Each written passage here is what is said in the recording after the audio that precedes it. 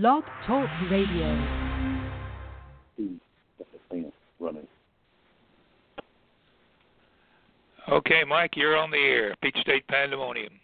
Oh, good. We're giving up on the music finally. Good. Well, I've hit it again, and it's just spinning round and round and round. Let's see how many seconds it's got to go. We're up to 22, 23. My guess is it's going to just, it's out. Now let's see if it'll play when it wants to. There we go. There you go.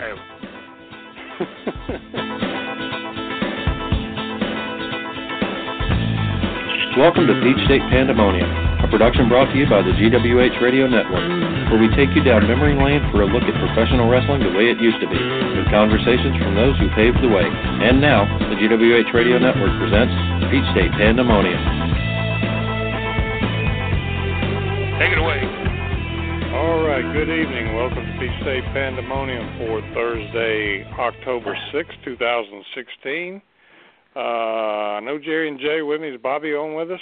I'm here. Okay, well, this is Michael Norris, along with my co-host, Eagle Eye Bobby Simmons. That's his new nickname. Jerry Oates and Jay West. Good evening, guys. Jerry, what's going on down there with the weather? The weather, like I said before we went on there, had a mandatory evacuation today about, 1 o'clock, 12 o'clock, something like that. And so people started bailing out of here. A lot of people left prior to, so last night I just decided I might better go. So I started calling around, nothing, nowhere. I even called Columbus, not a room, nowhere in Columbus, Georgia last night. Wow. About 10 o'clock. So, the people from Florida, they exited first, then South Carolina exited, sure. And so here I am sitting in Savannah, Georgia tonight.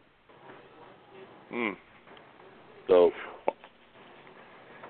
it is what it is. Well, you got 3 places you can stay in Atlanta if you want to come up. That's right. Well, I've waited this long, and so I'm, we go stay. So don't bring any alligators if you come up. No. They may pass me on the way, but I think by the time it gets here, they said maybe a 2. So, this is nerve-wracking. I'm telling you, it's sure. Not a funny thing. It's were there people down there that did not want to leave? On Tybee? Yeah. Oh, there are people still down there on Tybee. I talked to some of them a while ago. They're not leaving. Now, that I wouldn't stay for. It's bad enough being here in Savannah because, this town's got a lot of water, everywhere. But, I'm in fact, we're across the street from the Wilmington River. And it's probably 24 feet down. So, if it come out of that bank there, it'd be over for the whole town. But, I'm nervous. I've never had to, if it was me by myself, it'd be a horse of difficulty. You got a wife to worry about. And so I think we could be all right. It's just go be hair raising tomorrow. So, But anyhow, Bobby, how are you? I'm good. How'd it go? It went very well. Again, the fear was much worse than the actual procedure. Well, I'm glad. They took me back into what they call a surgery center to get my IV started and so forth. And the guy tells me, he said because you're a little over 6 feet. He said you need this special bed. And he said there's already somebody on it, so we're gonna have to wait till she gets it. So they set me in this rocking chair, and they hooked the IV up and gave me the little drops in my eyes, and I'm sitting there. And there's a TV screen right in front of me. And on the TV screen, I'm watching this cataract surgery. This guy's, so it all of a sudden it goes black. That's the end of it. Well, they wheel this guy out of the operating room, and they wheel somebody else in, and all of a sudden up on the screen it comes on again. So I asked the nurse, I said, excuse me. I said, are these live? Do they actually? And he goes, oh, yeah, he records every operation. Oh, man. He said, in case there's ever any questions or anything. And I said, I'm sitting here watching this. I said, y'all ever thought about putting cartoons on this thing? I mean, it it was amazing to watch. But yeah, it took I don't know, maybe 10 minutes. It was over, and That's really amazing. I walked out of there able to see. I mean, I still can't focus on certain objects, but they said that comes with time. So I've had no pain. So I'm doing good. I'm glad I did it. Glad it's over. Well, I couldn't focus when I worked with your lock, but anyhow. I understand. I'm glad let me give you guys a little report here that I come across this week, because I was just nosy. And I talked to somebody that actually worked on that card in Columbus last week. I was going to ask you about that. They sold 500 tickets approximately. There were no freebies because Ticketmaster controlled the tickets, and they couldn't. And I do know from experience it's a hassle to get comps, from when Ticketmaster handles something. But about 500 tickets. So to quote, and the guy asked to remain anonymous. He didn't want people to know he was putting the guy's business in the street. To quote the guy, he took a bath, which I knew he did, only selling 500 tickets. And he said that the guy said he did not mind losing the money, which I think is just a wonderful statement. But he said he didn't mind losing because he was going to take the tapes that he made and sell the DVDs, and that he was going to take his product and pitch it to TV stations, market it right? to TV stations. I got news for you. TV stations ain't paid for a wrestling show since the 1950s. Other than Memphis. Now, Memphis used to get paid for their show on Saturday, but it was the highest-rated show in Memphis TV. But other than that, no, it don't happen. He's going to be in for a rude awakening. The night of the show, my dearest friend called me. He called at 7 o'clock. Asked him what were the ticket prices. They said, we've already closed the box office. He said, what? Yeah, we've already closed the box office. He said, well, in other words, if I don't have a ticket, you can't get in? She said, that's right. He gets in his car and goes down. He sent me the pictures. I'm not going to tell you what he said he would do, but he said, if I'm lying, he said, there's not 60 cars in the whole place. Well, I told him, I said, if there's 60, just 2 of them would have been people that work there. Uh-huh. I don't know who told you. He said there's no way they had more than 100 people in there. I don't know who told you that, but my friend took a picture of the parking lot, I'm telling you. And he says anytime they have a big event in Columbus, he said half the police force is down there. They had 1 cop down there in the parking lot. Jeez. No, he more than took a bath. Oh, can you imagine? I mean, that's a great tale to tell everybody out there. That doesn't bother me doing that. It must not have been his money. I heard that. So anyhow, that's interesting. I can't imagine. I don't know. I mean, there just ain't that much money in the world to. Well, obviously there wasn't that much money in the world. Not for him. If I won the lottery, if I won, millions and millions and millions of dollars, I wouldn't invest 15 cents in wrestling. I wouldn't either. And that's a sad thing, but it's the truth. I mean, if you know anything about it, it's like, and it's not just, that's indicative of the independents, but it's going all the way up to the big boys, because evidently the headliner for the next pay-per-view that Vince is doing is Brock Lesnar against Goldberg. Goldberg hadn't been in the ring in 25 years. Well, they've been trying like hell to get him in the ring, but he has, refused to do it, thinking he was going to be an MMA star. They've offered him enough money because that's supposedly going to be the main event at this next pay-per-view, and I just can't imagine. How about that? He's what, 57 years old?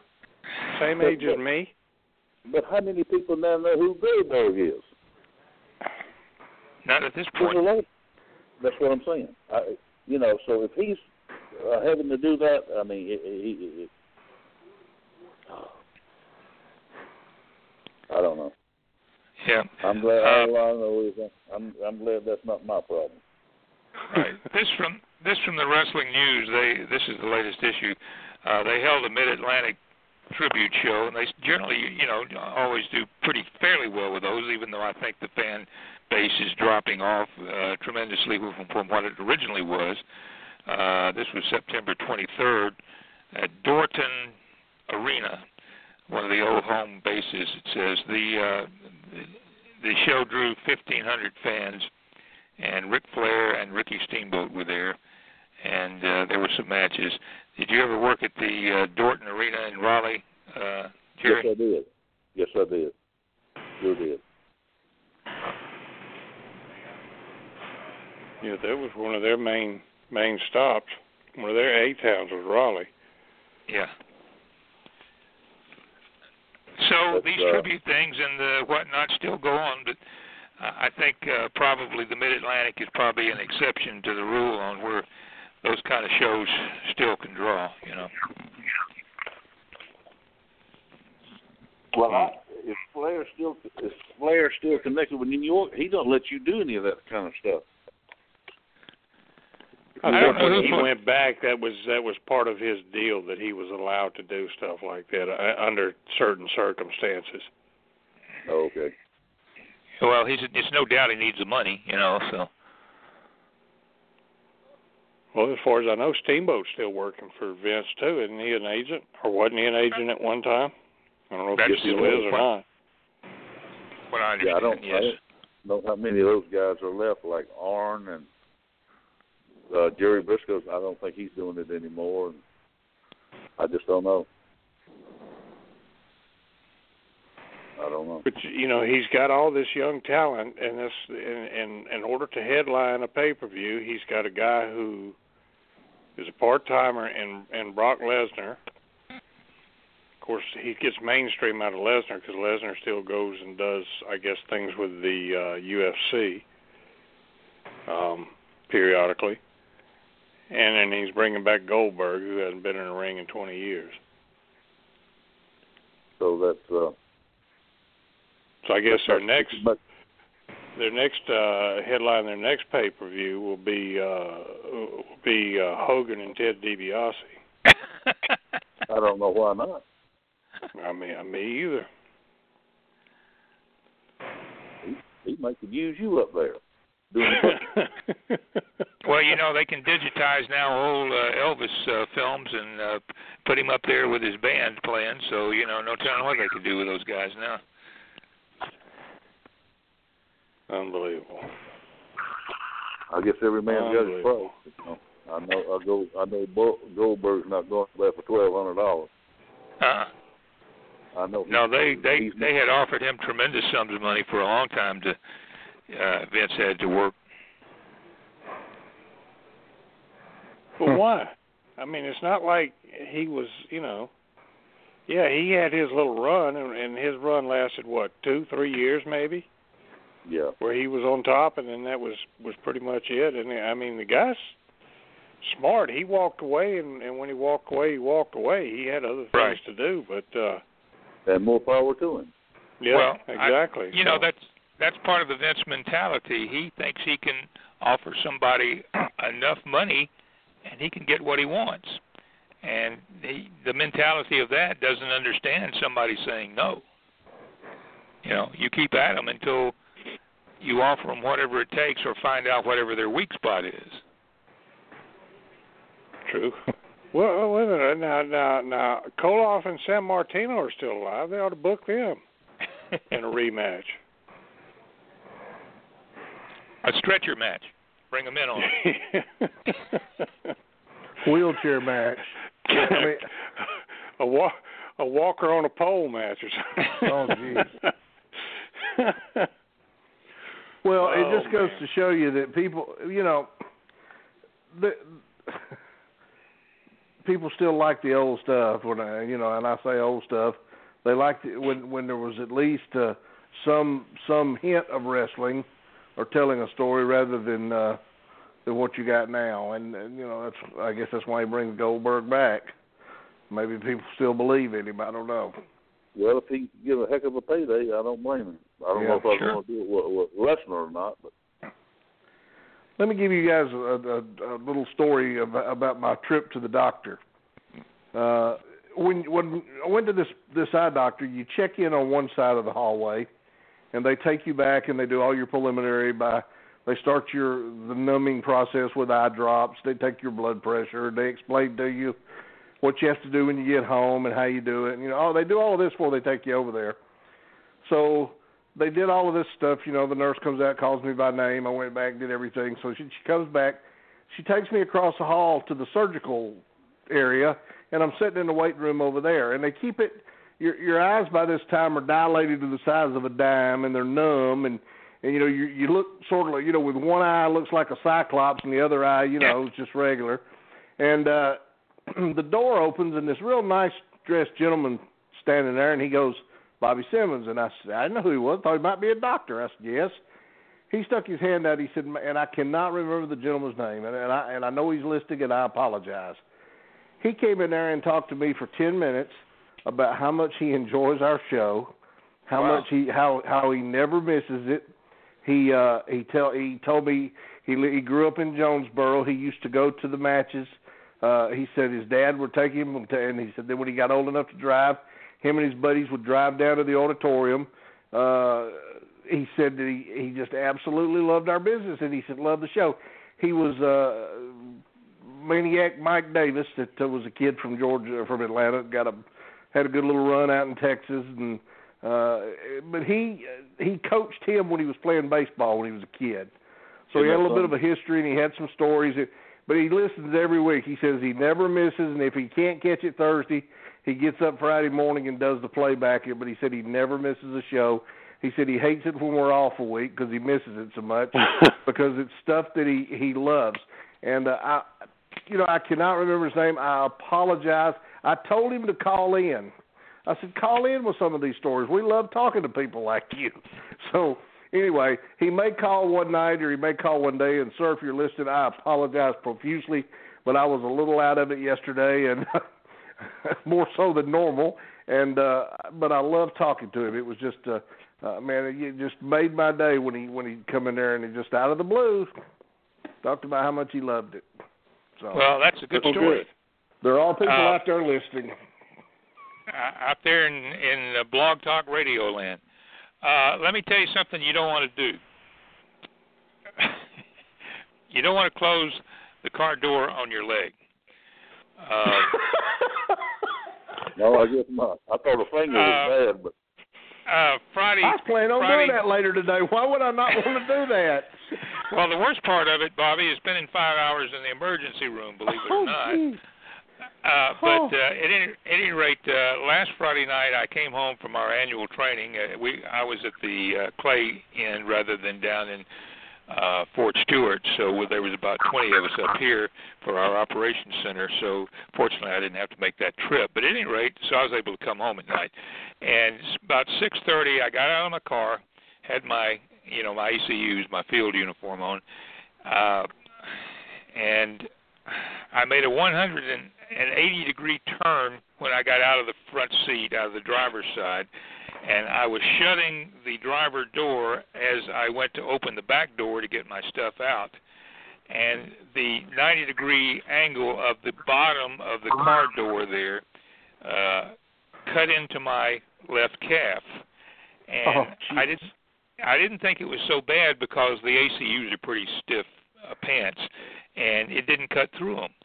So I got into the house and I pulled my field pants off, and we use these little things to hold them up so that you don't have to stuff them into your boots. And I think that stopped the blood flow a little bit. But when I took that stuff off and opened it was gushing, and there was this was a hardware deal, and there was tissue. I thought to myself, maybe I can stop this and put some of that glue on there, and it'll be all right. It was about an 8-inch gash, and that wasn't going to work. And there was tissue hanging out. And at any rate, my wife has had some what they call CERT field medical training, and she bandaged it up and stopped the bleeding. And we tried a couple of places before we went to the down in Stockbridge to the ER down there. It was an hour and a half before I got back to triage, and once the guy back there saw that I was still bleeding, which nobody up front cared to, notice, he sent me immediately to the back rather than sending me back out front. And it was still another 3.5 hours, and some pretty good pain pills and the lidocaine that they put in there to, before they put the stitches in. 22 stitches later, I was out of. I was out of there. That was nothing to fool around with, and it's been almost a week now, and it's as long as I don't press up against it, it's not painful, but it looks like Frankenstein. So at any rate, that's my story about what you don't want to do.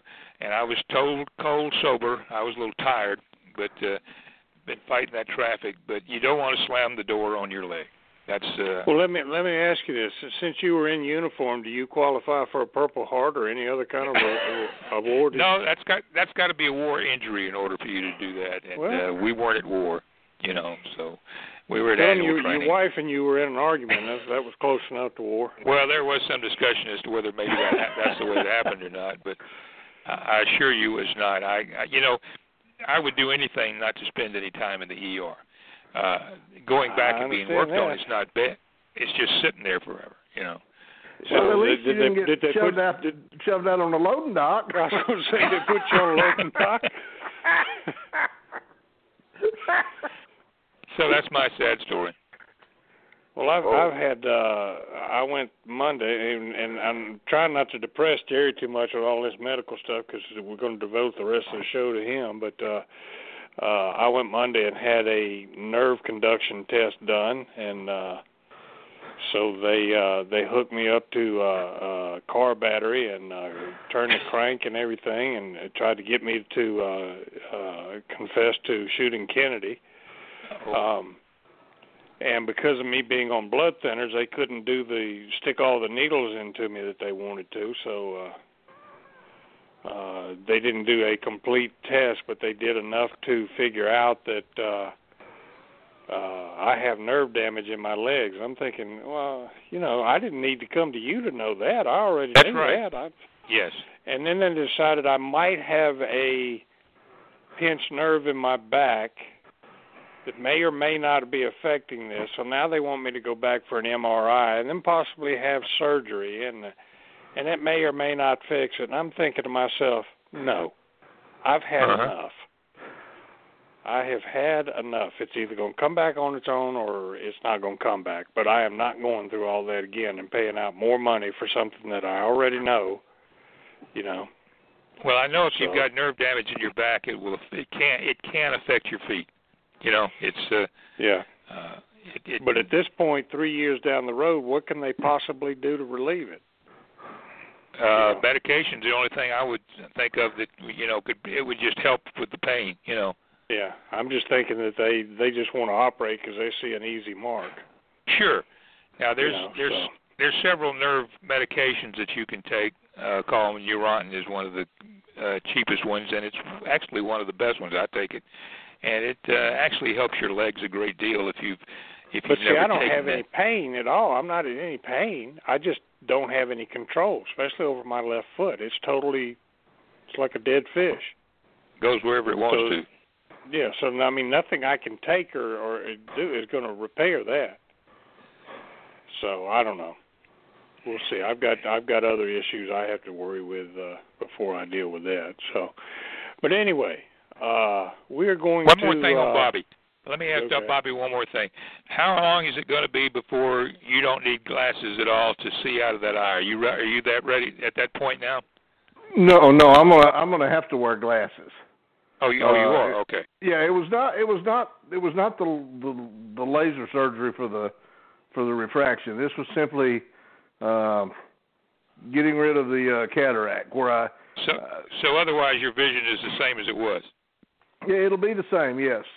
Also, I had my left eye has astigmatism, which I didn't know what astigmatism was, but the way they explained it to me, your eyeball is supposed to be round like a basketball, and when you have astigmatism, it's more the shape of a football.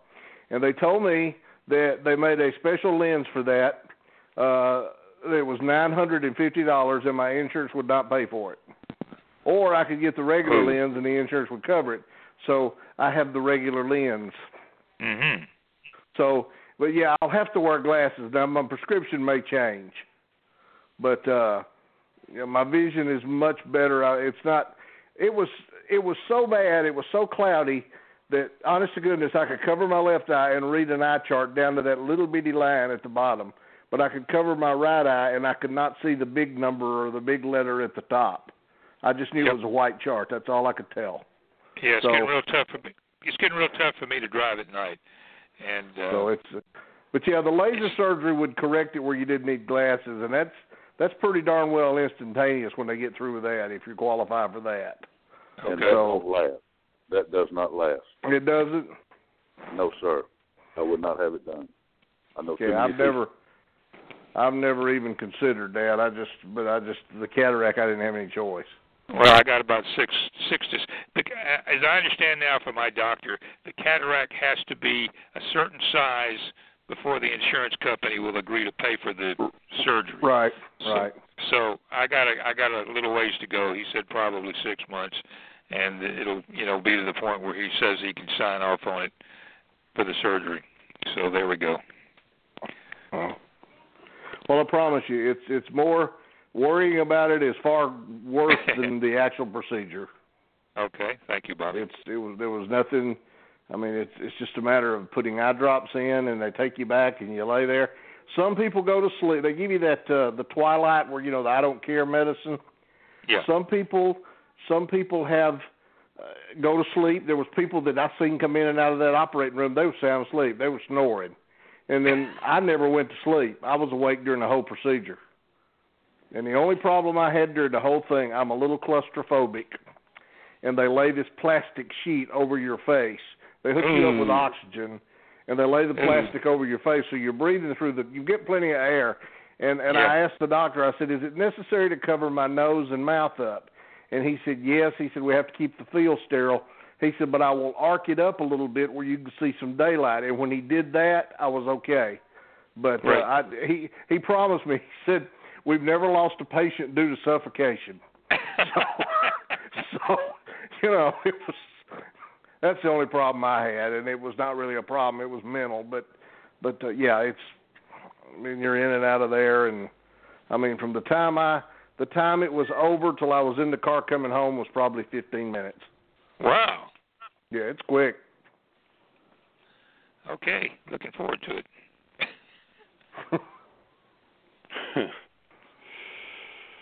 Oh, but anyway, now we're going to pick on our brother in arms here a little bit tonight. Not really pick on him. We're going to actually celebrate his career. Now, Jerry, I looked, and I know somewhere along the line, because you and I have talked about this before, and I thought your first title was in the Montgomery promotion. I thought somewhere along the line that you were the Tri-States heavyweight champion, and if I'm not mistaken, you beat Mike Boyette for it. And that was where? In Montgomery for Billy Golden. Right, and then we held the tag belts there. See, and I couldn't find any results for either one of you guys holding the tag belts for that territory. It's very spotty as far as what they've got there on the title history site. My friend Hisa is a Japanese guy that does a title history, and his obviously is not very complete there. Who was booking that territory when you were in there? Bill Buddy Wayne? Bill was doing it himself? Yeah. That might have been somebody else. Maybe Buddy was helping him a little bit. But when we had those tag belts, we worked with the hippies quite a bit. Was Ted your partner then, Jerry? Yes. And what was the time frame on that? 72. That sounds right. Yeah, you guys were in there in the summer of 72. You went in there ahead of him. I think you were there. No, he was there first. He was there first, and I went. Oh, okay. Yeah, I left Mobile and went up there. Oh, okay. Okay, so yeah. I'm looking at some of the old Ringsiders, Jerry, and the June 23rd, 1972 Ringsider was the earliest one that I could find with you on the card in Atlanta. It was a 18-man over-the-top rope battle royal with an additional $2,500 to the winner. They had it broken up after the battle royal. Then, as the guys went out, they'd have a 15-minute match, and then the final guys would go for the big money. But that was. Do you have any recollection of that? No. This was, as I said, June 23rd. Were you working in Georgia then, or did they bring you just up from Florida or somewhere to do that match? No, they wouldn't have done that. No, they wouldn't. So you were actually working. You were actually working in Georgia at the time. Right, and I left there and went to Mobile. Okay.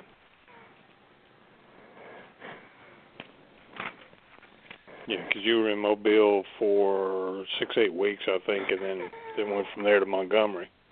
Right. So I didn't realize that you guys. I guess when Mickey Doyle was on the show with us, you guys talked about you working with him and Boyette right in Montgomery a lot. We had some good matches with him too. Real good. It was weird them leaving Mobile as the biggest babyface tag team down there and then going to Montgomery as heels. And then from Montgomery they went to Kansas City as heels. And then I think that's where they split up, and then Boyette came back to Mobile, and then Mickey came back into Mobile, and they reteamed for another 5-6 months, and then that was it. And then Mickey left and never came back. Yeah.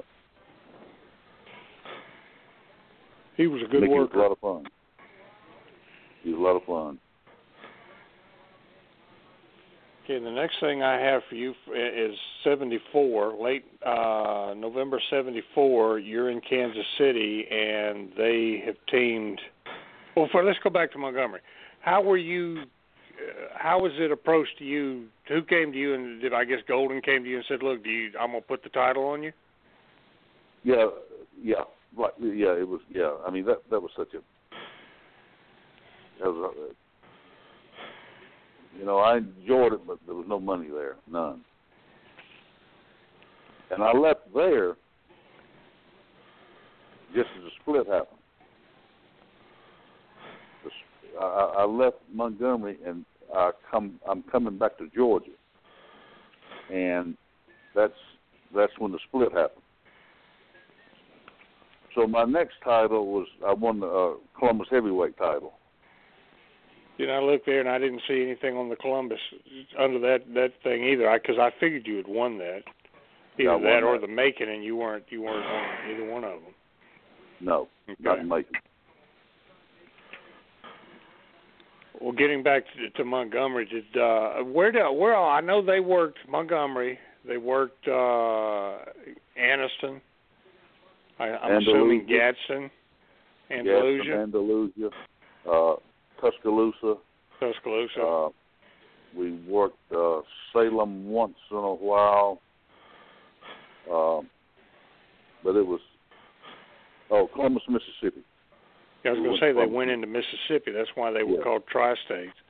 Yeah, we went into Columbus, Mississippi. Jerry, was you living at home? Was you guys living in Columbus and commuting, or? Yes. I figured. Okay. And from Columbus, Georgia to Columbus, Mississippi wasn't no joke. That's listen. My first day in the Mobile territory, I was when I went down there, I told them I said, can you keep me on the Alabama and the Florida side because I'm living in Columbus, Georgia? Oh yeah, no problem. My first day in the territory, I was booked in McLean, Mississippi. Yeah, well.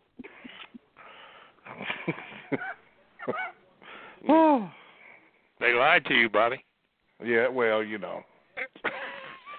Took you longer to get there than it did than the whole card lasted. Oh, geez, yeah, that was a joke. The So going from Columbus to Montgomery is what?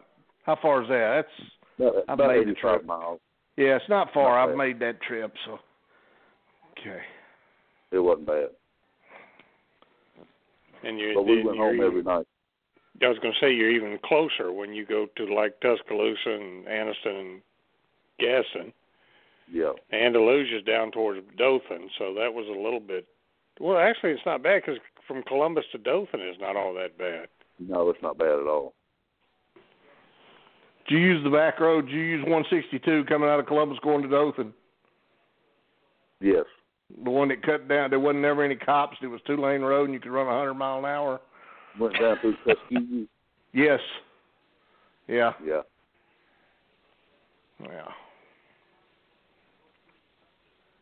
Back So then, that being your first title, how did that feel to you? I mean, I know you know, were you still enough of a wild-eyed young man that was impressive to you? Looking back, I don't know if it was or not. You know, that territory was so weird. It was, wasn't run the way it should have been, in my opinion. But we got to work with a lot of different guys. Buddy Wayne, I love working with Buddy, and there was, a lot of different guys there, and some smaller guys, and I enjoyed it for the short time. It was just, no money. I mean, none. How were the houses there, Jerry? We had some fairly good houses. We drew some good houses in Montgomery. Anniston, we used to draw some good houses. It wasn't real big buildings, but I had come out of Georgia, and that was, I went from there to. I enjoyed my stay in Mobile, but going from, after being in Georgia, it was kind of a shock, Mm-hmm. But I was still young in the business, so that was just part of it, learning and right, going different places. I mean, you were working. That was better than not working, right? Yeah, it was. And he used us good for, I have no complaints about that. He used us real good. Got to do, some interviews, and got to do, we had a TV there, I got to do interviews, and so it was a learning process, Yeah, when you're first getting started, man, it's so exciting to be in the business. You don't realize it's a job for about 3 months. I know. You just get back your bag, man. It's time to go, and you get excited. And then after about 3 months, you wake up one morning and you go, this is a job.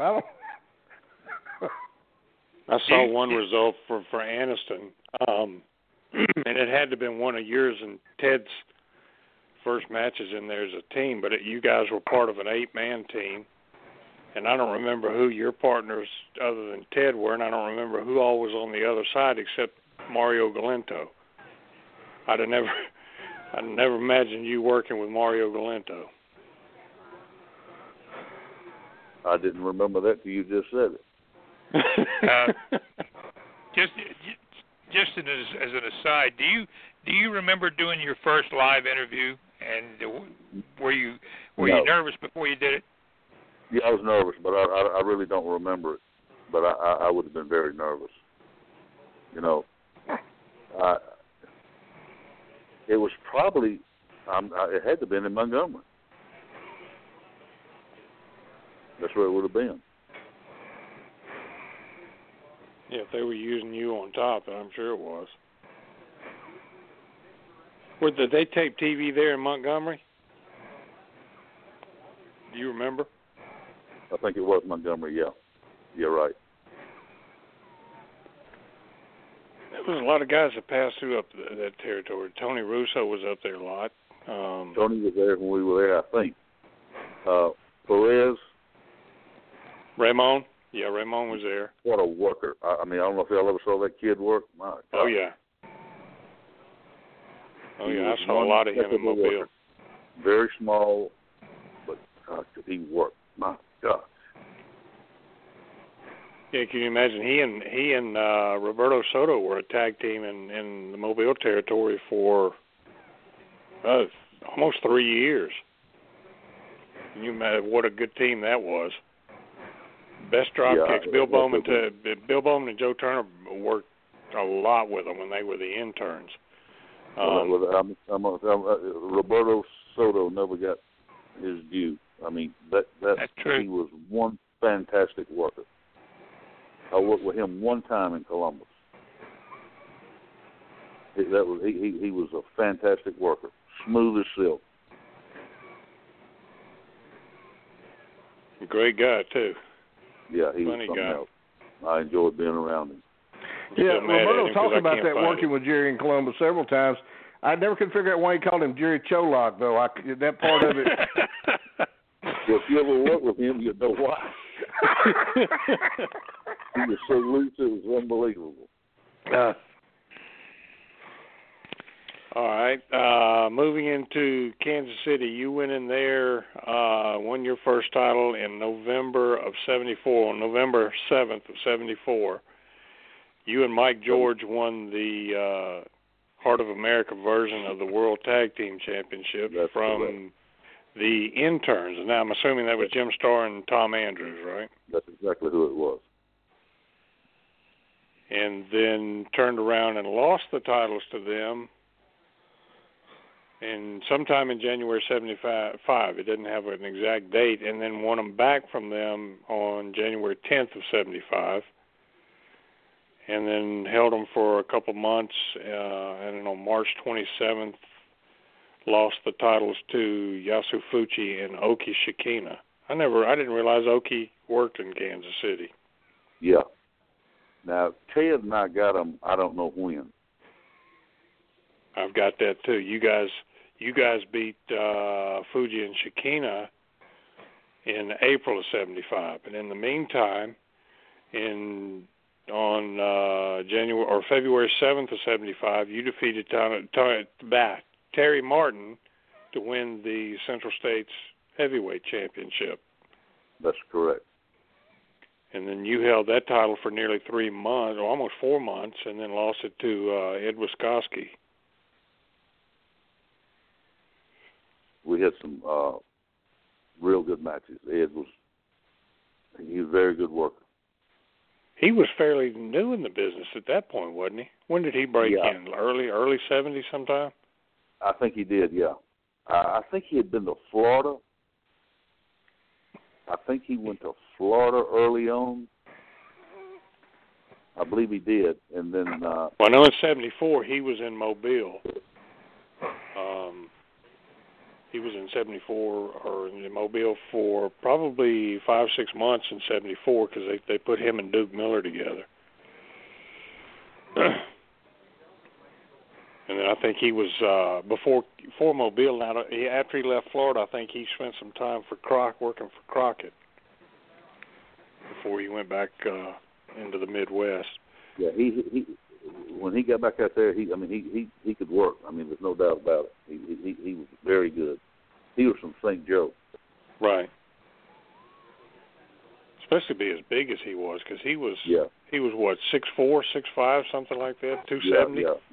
Yeah. He was a big kid, good worker. Love working with him. And then, like I said, you and Ted won the titles from Fuji and Shikina, lost them back to Fuji and Shikina, and then won them back again in May 21st, 75. You and Ted defeated Fuji and Shikina, and then the following month, Ted is gone, and you're teaming with Danny Littlebear and with the titles, but I can't find who you beat or where you won them. It just said that you guys were billed as champions in June of 75, you and Danny Littlebear. Ted went to Japan. Okay.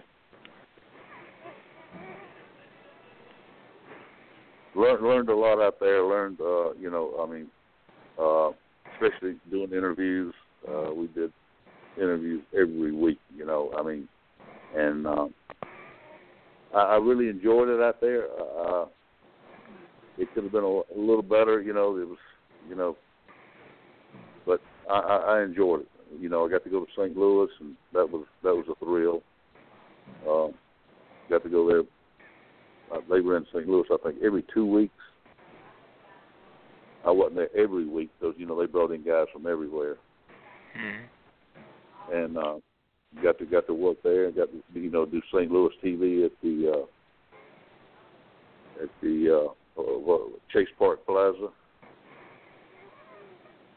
Two of the worst rings in the United States. Chase Park Plaza. I just can't imagine that, having a wrestling match right in the middle of a dining room. No, it wasn't that way when we were there. Oh, they already changed it? Yeah, they had changed that. It was more like a studio. But it was in the Chase Park Plaza Hotel. So it was.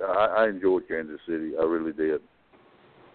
Now there again, you were there, and then how did Geigel approach you, or Pat O'Connor, or whoever was booking the territory, as far as putting the belt on you? They just said that, there's a switch of titles. I won another one while I was there. I was doing a deal with Terry Funk.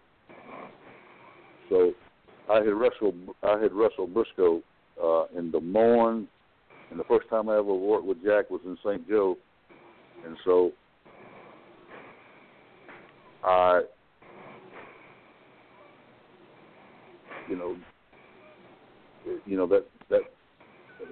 his run through there was over. So I started doing a deal with Terry. He was bringing Terry up on Thursdays because Terry would be in St. Louis on Friday. So I started doing this deal with Terry.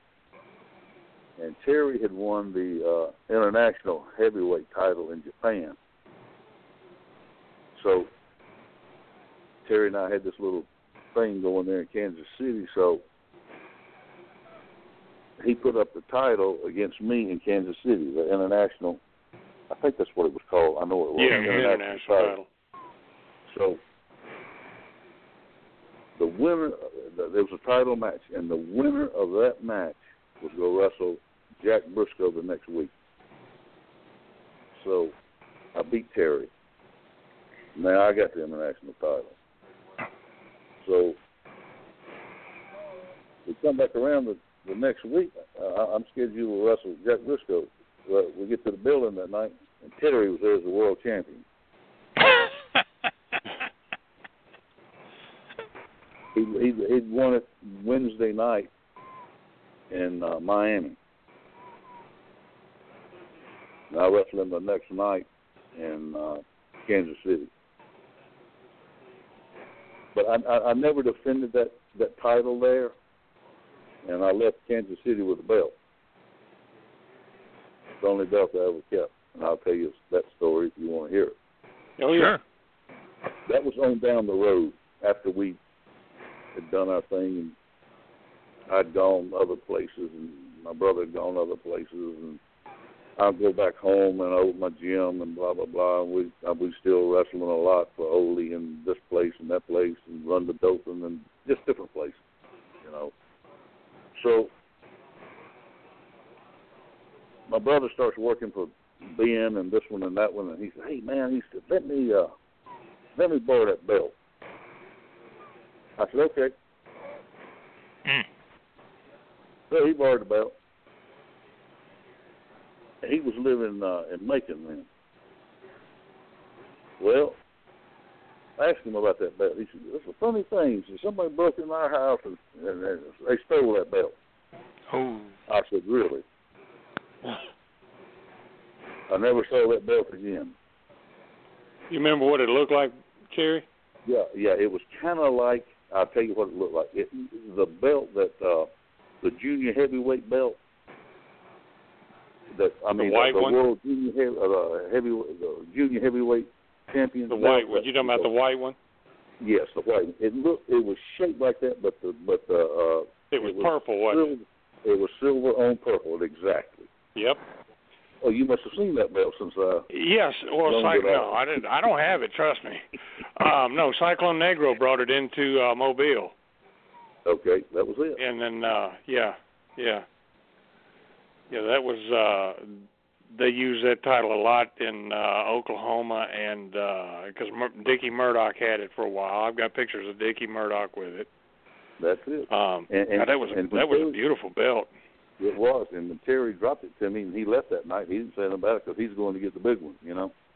Yeah. Nobody ever mentioned it, and of course, I got it from Terry, and I didn't figure it was the officer's belt.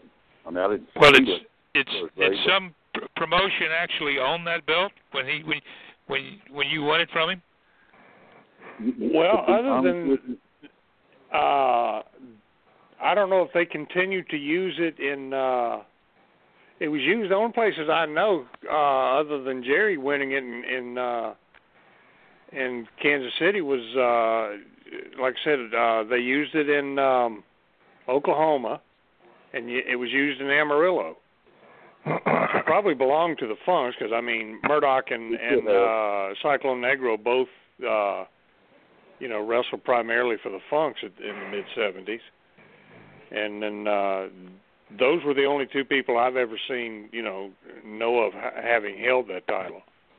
Well, other than Jerry. I guess I was the last one till it got lifted somewhere. So. I missed the part. Who'd you loan it to? My brother. Okay.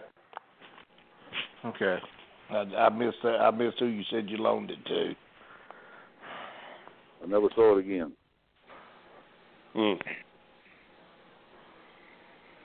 Some people never learn. Evidently, you're talking to him. Okay, so and then I had the Central State, that intercontinental thing, and then we had their version of the World Tag Team Champions there. That's what we did there. Now, was that those light blue belts, the light blue straps exactly. with the big square thing? Yeah. That's exactly them. Those were not the most attractive belts in the world. No, they weren't. They wasn't. I'll tell you this: Reggie Parks didn't make them. Oh, I'm sure. And then you and Ted reteamed in Georgia, and we then on come back to Georgia. Right. Yeah, and then on March 19th of '76, the two of you had a round-robin tournament and defeated Tony Charles and Les Thornton and Gordman and Goliath to win the titles, and then dropped them to Gordman and Goliath in June of '76. That's correct. So I know working with Thornton and Charles was fun, but I mean, you've said on here before that it was awkward working with Gordman and Goliath. Very. I'd seen them years in the magazine way before I ever, actually met them in, when they was in Los Angeles. But they weren't the Georgia style. Very strange, wasn't it? Yes. That's correct. Yeah, it was very, very awkward. Even refereeing their matches was awkward. It was. You just couldn't get anything going. It was. After we'd worked with Thornton and Charles, so that was the deal with us here in Georgia, and then we went to Japan. Right. In '77. Well, I've got you there in October of '76, winning the All-Asia Tag title. Okay, that's right. You beat Kojika and Okuma. That is correct. And then before the end of the month, they dropped the titles to Takachiho and Katsuwada. Now, Takachiho, did he later become Kendo Nagasaki or? That I don't know. Or what was the other one? That spit the mist, not Muda, but the one ahead of him. You're talking about Kabuki. Kabuki, yeah. That wasn't Takachiho, was it? No. That was Sakaruda. I think so. Sakaruda is the one that became Kabuki. But what a worker he was. But anyhow, that was, we had that run there, and then we come back to Georgia, and that's when Tom was gone and Ole was here. So we get back and we don't have a job. So we were supposed to go. I told this story. We were supposed to go to Korea, Ted and I, and the butcher. And he kept putting it off, and he decided not to go. So it was Butcher and myself and Johnny Gray from Australia. We went to Korea. So they wanted a tag team, and then because they had the publicity on us as being the All Asian Tag Team Champions. So he backed out and he didn't go. So Butcher and Johnny Gray and I went to Korea, and then we were there for a week. And we come back, and my brother and his wife and Kathy met me at the airport, picked me up on. I got in late one night there in Columbus. As soon as I walked down the plane, that's what in Columbus they had the terminal thing. As soon as I got off the plane, he said, "We don't have a job." But he got back. He went to Hawaii instead of going to Korea, and then he went. He got back before I did, and that's what I was hit with. And that's when I had my first knee surgery, and I've been out 9 weeks before we went to Japan. So come back, we don't have a job. And he said, Ralph said, and Bill Watts had been here prior to us. That's when my mother-in-law was real sick, and Bill told me, he said, I tell you how Bill, he treated me good. Now, a lot of guys didn't like working for him, but I loved every day working for him. And while I was here, and I've been here a while, he said, you need to go. But he said, I understand the situation with your mother-in-law. He said, you stay as long as you need to stay. That was in 70. When was he here, Bobby? 73? Yeah. 3? Yeah. 4? 74, yes. Yeah. Okay. And then so anyhow, that's when we went to Kansas City. And then anyhow, I get back from, the run over there, and he says, Ralph said, Watts wants you to call him. I said, I'm not going to Kansas City. I said, I'll tell you that right now. I mean to Oklahoma, Louisiana. I said, I'm not going. So I said, what are you going to do? He said, well, I'm going to get to stay around a little bit.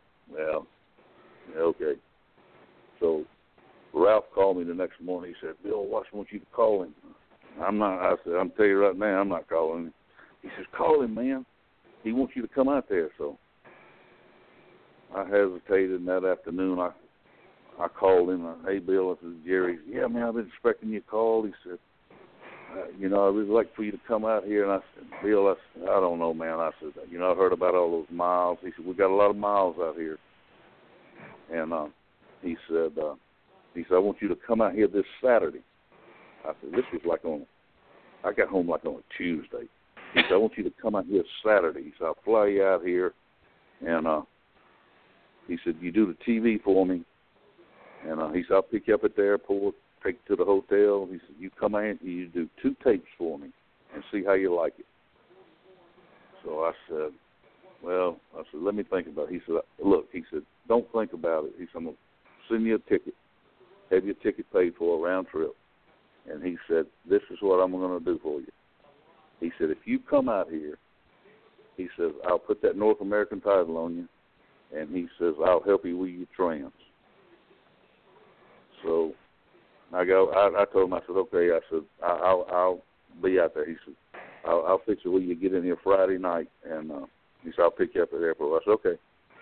So I did, and he picked me up, and he said, I'm going to do two tapes for me on Saturday. So I walk in, and there's a lot of guys I didn't know. Murdoch was there. Carl Cox was there.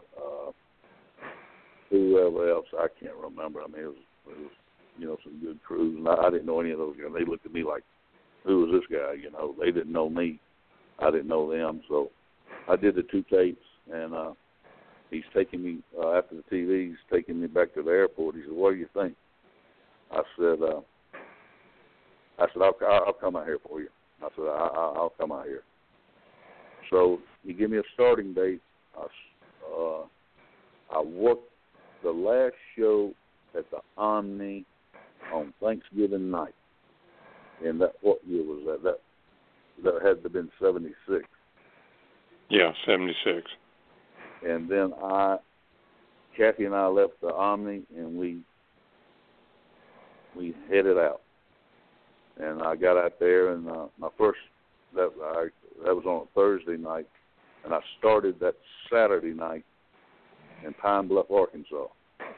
So none of the boys knew. I guess I was going to be there, so I went on my own, and I got in the dressing room, and Watts was in the dressing room. Ken Patera walked in.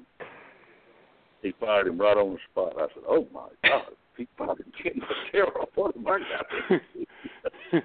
Ken Patera missed Thanksgiving show, so he fired him right on the spot. So, but anyhow, I stayed out there right at a year. I guess it was a year, close to a year, and I you can tell those miles they were brutal. I mean, they were, but I never complained about those miles. I actually loved what I was doing out there. Bill Watts did everything he said he was going to do for me. He did everything he said he was going to do.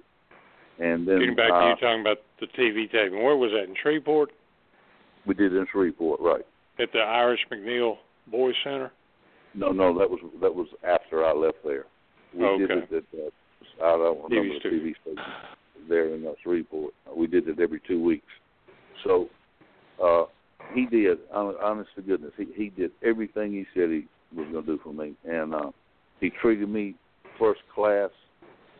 Of course, I did my job. I was never late. And Grizzly was out there, and Grizzly was his eyes and ears, And I rode with Grizzly some, and he'd ride with me some, and travel with Dickie and Carl Cox, and Tolis come in out there, and I mean, I enjoyed it. I really enjoyed it out there, and the mile didn't faze me at all. I was young, and I was really learning, and I just enjoyed it so much out there. And then now that was before Watts split off from McGurk. So McGurk, that was still McGurk's. He was still the promoter there, right? Even though Watts was pretty much running it. Watts ran it. I went in the first night I was in Tulsa. I got there early, and so he said, Leroy wants to meet you. I said, okay. I've heard of him, of course, and I went in. And I knew he was blind, and I introduced myself. So I'm Jerry Oates, and I said, I appreciate y'all bringing me in. Oh, we're glad to have you, son, and blah, blah, blah. He felt my face. He felt my face with his hands. And that was okay. I guess that was, he could, whatever. And I did. I enjoyed every bit of it. And that trip from Shreveport to Tulsa that was on a Monday. That was 350 miles up there and 350 miles back. That was starting the week. So he told me, he said, look, he said, I'm going to start paying your trans. He said, you fly up here. And I said, okay. So he did, and John Ringley was out there. And I love John Ringley. He was the big shot there in Charlotte at one time, Right. And he was a nice man. He was so nice, and he'd pick me up at the airport. And then usually I'd catch a ride back with, like, Abe or whoever was there. I'd make arrangements, but Watts would fly me up there on Mondays. And he did. He treated me great, and I have no complaints about him. I know a lot of people didn't like him. He was hard-nosed now. As long as you did your job, you had no problem. You had no problem with him if you did your job. Well, I showed your first title in that territory being you and Carl Cox winning the United States tag titles from, again, they were called the Medics this time, but again, that was Starr and Andrews. Right. And then dropped them back to them after holding them for 2 months. So how long did you hold the North American title, Jerry? 4 months, maybe. I beat Dickie in Albuquerque for it. I was going to ask you, was that a true was that a true title match in Albuquerque? Because that seemed like an out of the way place to. Yeah, it was. Why it was done there, I don't know. That's the only time I ever went out there. Yeah, I show you winning it in August of '77 from Murdoch in Albuquerque, and then you lost it back to Murdoch on November 6th of '77. So 3 months. Okay, and then the reason I left, I really shouldn't have left. I'm gonna work with Harley in New Orleans. I work with Harley several places up there, and I work with him. Work with him in Shreveport, so I'm going to work with him in New Orleans.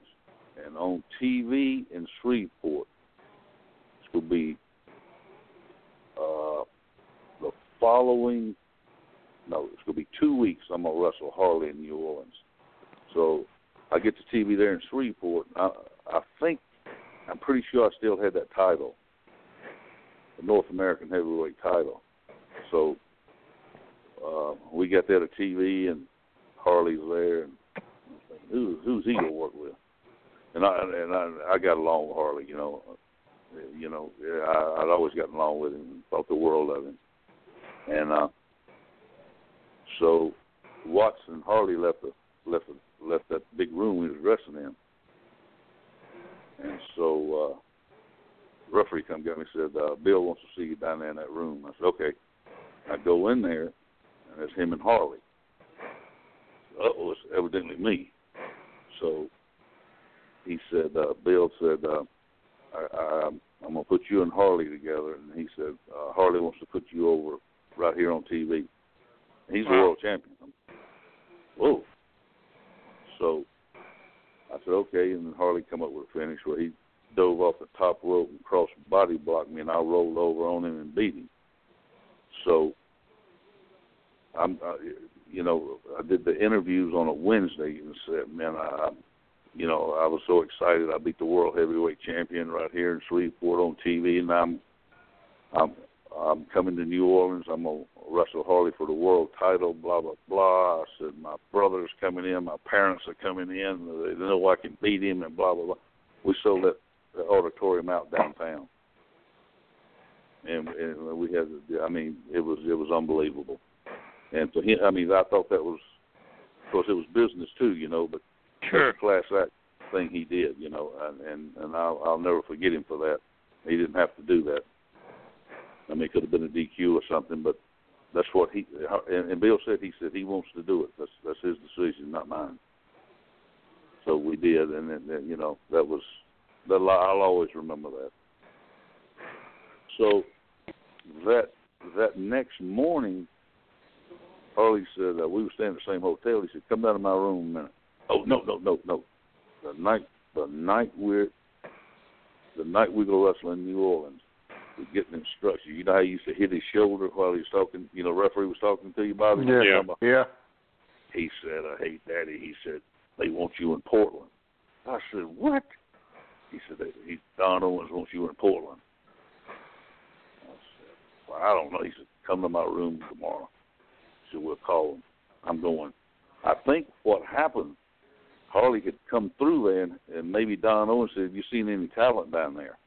You know, down in the South or whatever. It had to have been. Because Don Owens didn't know me from Joe Blow the Iceman. So he said, come to my room, we'll call him. So we did, and so he gave me a starting date. So, you know, I really hated to leave Louisiana. I was doing good. I was making money. I was treated first class. And I said, well, I've been here a year. And I went to Bill, and I wanted him to switch me. He said, man, you're crazy. He said, that ain't going to happen. You know, I've been there a year. I thought it was time to do something, you know. And he wouldn't do it. I mean, that wasn't the reason, of course. But I said, well, you know. So I called Don Owens, and he gave me a starting date, and that was that. I went out there, and I really loved it. I really loved it out there. And Don Owens, great, probably him and Paul Bosch was the best payoff meal I ever worked for, without a doubt. What was that territory like out there, Jerry? It was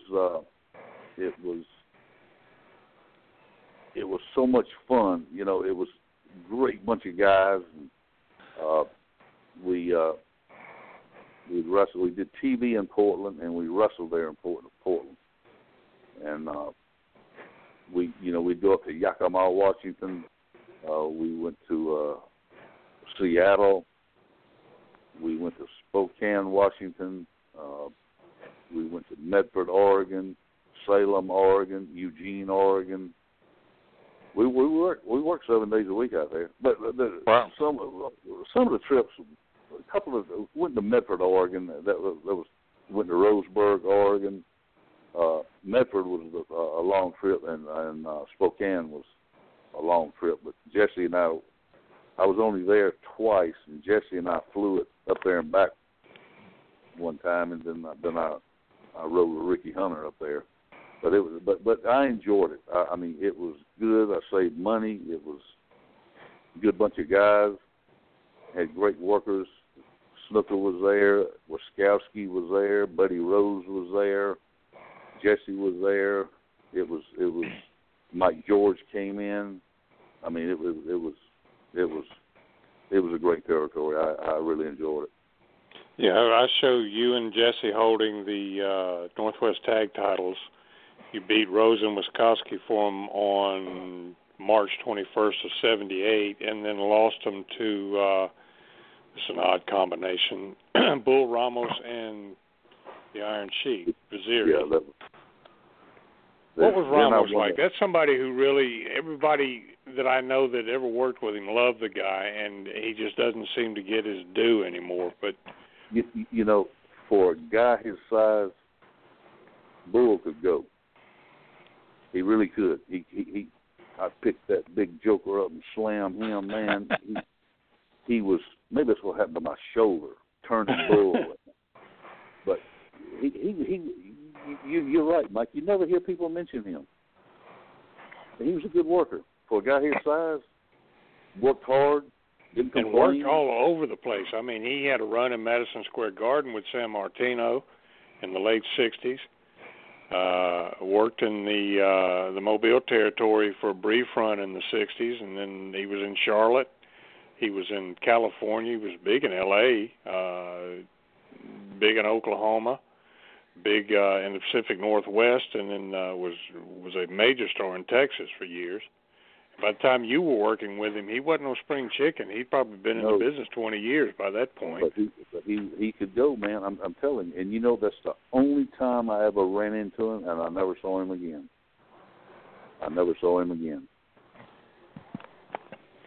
And my favorite Bull Ramos story was in Texas, and he's working a deal with Terry Funk, and they gimmicked a 2x4.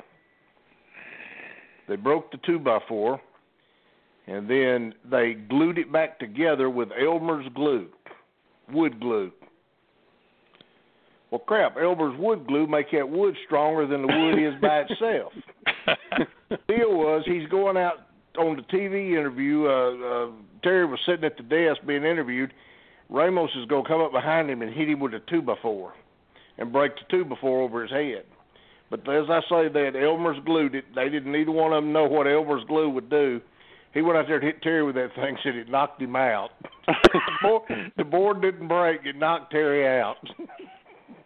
I can see that. Yeah. That may be what's wrong with Terry today. Well, see, Vaziri was only maybe 5-6 years into his career at that point, and was still in good shape and everything. Yeah, he was. He was something to work with. Now I'm telling you, he was something to work with. He didn't fit in with everybody else out there, but while I was there, I beat somebody, I don't know who, for the Pacific Northwest heavyweight title. Waskowski. Okay. May 13th of '78. I didn't remember who I beat for it. But you know, we had we'd worked in Kansas City together so much. I mean, we had some good matches out there, and we worked all over out there. And you know, he was just night off. So I was out there, I think, 6 months. And my brother was in Charlotte. You know, we talk every week. So he said, would you be interested in coming in here with George and go for it? I said, yeah, you know, I'll come back that way. So he called me one night and he said, George, give you a starting date in 2 weeks. 2 weeks, man, I'm in Oregon. You know, so anyhow, I said, tell him I'll be there. So I gave them my notice. It might have been 3 weeks. It was short. So and it must have been 3 weeks. So I gave Don Owens my notice. And so Kathy and I flew out there, and I bought a car when I got there. I bought me a brand new Nissan. So I gave him my notice, and what I was going to do, I was going to work my way back across the country. We was going to drive it. So I called Leo in L.A., and I wanted to wrestle in the Olympic Auditorium. So he booked me, and he booked me on a Friday night. So my last night in Oregon was Medford, Oregon. So we drove, you know, after we got up next morning and drove straight to Los Angeles. And had to, you know, Dr. Schwartz, y'all remember seeing him in the magazines? Yeah, Dr. Bernard Schwartz. Yeah. Yeah, I had to go get a physical there, had to drive down to Watts. Here I am. I've never been to L.A. in my life other than the airport. I found his office, and it looked like a veterinarian clinic, but anyhow. It did, I'm telling you. I'm not kidding you. It may have been. It could have been. So I went there, and, you know, you check my blood pressure and all that stuff. There wasn't really nothing to it. And then I went there Friday morning, and then I'm going to work at the Olympic Auditorium that night. And I don't know who I'm working with. Well, he's got me on the main event with Piper. And so he introduced me to Mike LaBelle that afternoon. I got there early because I didn't know the traffic or anything out there. I was staying in Santa Monica. So I got there, and Leo got me in there, and he said, hey, man, he said, he tried to get me to stay. I said, Leo, I got a starting date in Charlotte. He said, you know, once he sees you work, he's going to want you to stay. And I said, well, I appreciate it, but I said, you know, I've already got that starting date in Charlotte. He said, well, I understand. And Leo was good to me, you know, early on, and he's the one that brought me to Dallas. And so I worked there on Friday night, and we got up Saturday morning, and we didn't park that car again until I got to Shreveport. We left Saturday morning at 9:30, and we pulled into Shreveport Monday morning at 3 o'clock. Mm-hmm. And then I wrestled in Shreveport Tuesday night, and then I wrestled in Jackson, Mississippi on Wednesday night, and then I wrestled in New Orleans on Thursday night, and then I went to Columbus. And then I was there a few days and took off and went to, first night I was in Spartanburg, South Carolina. And then we stayed up there till that was my last full time on the road. So I got out of the business fairly young, you know, full time. Did you already have you a place set up to stay before you got to Charlotte? No. I stayed with Ted a couple of nights, and then we got our own place up there. And I could not believe that place. They ran 3 towns a night, and that place was absolutely we didn't go anywhere that it wasn't sold out. And they had that Greensboro, Richmond, Virginia, go to Norfolk, Virginia, Charlotte. No matter, I mean, it was at spot shows. I mean, we wrestled outside. They did a lot of outside stuff up there in Charlotte. We'd go to football fields, wrestle outside, and both sides were slam packed. I mean, the whole territory was just unbelievable. first night in Richmond, I made $600. I just tell you, so how long has this been going on? I mean, it was unbelievable. And then it was, it was like every place, not every place, but most places it's clicked. So we had our spot. We were semifinal every night. That was okay, Flair was there, Valentine was there, Steamboat was there, Murdoch was there, Wahoo was there, Mulligan was there, Jeff Ports and Gordon Nelson. Gordy Nelson. We worked with them a lot. We worked with Gene and Rene Goulet a lot. I mean, we were the time getters because George knew we could do it. Whatever you wanted. You want 30 minutes? They had quite a roster. How long did you stay there, Jerry? 6 months. And at that point, you decided you were going to get off the road? Yeah. I look back, there's there was a song everybody knows, it's called My Way. But not that I did everything my way, but there was a part of that song that said, regrets, I had a few, but then again, too few to mention. Right.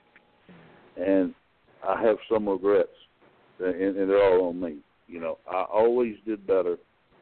I always did better when I was by myself. Not sounding selfish or